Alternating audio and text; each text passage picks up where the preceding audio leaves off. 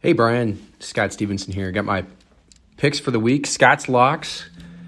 Gonna go with some golf picks this week and leave the Super Bowl alone. I think I like the Eagles there, but just don't have enough conviction to go hard at it. So I got 5 different $20 bets on the Waste Management Phoenix Open. I got $20 on Cam Young to win at plus 2,800. 20 on Cam Young to top 20 at plus 130. Think he's going to come out hot. Good, just a great ball striker. Showed really well on the, I think it was the Asian Tour last week. Got second place, and I think is going to have a big season this year. $20 on Sahith Theegala to top 20 at plus 220. He's been playing pretty well. The last tournament he was in, I think, was the Farmers Insurance Open, and he played pretty well there.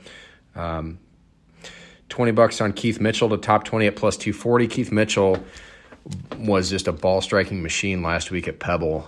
His putter got really cold in the final round, but if not for that, he would have won pretty easily. I mean, again, had the best ball striking statistics, tee to green, of anybody in the field last week by a fairly significant margin.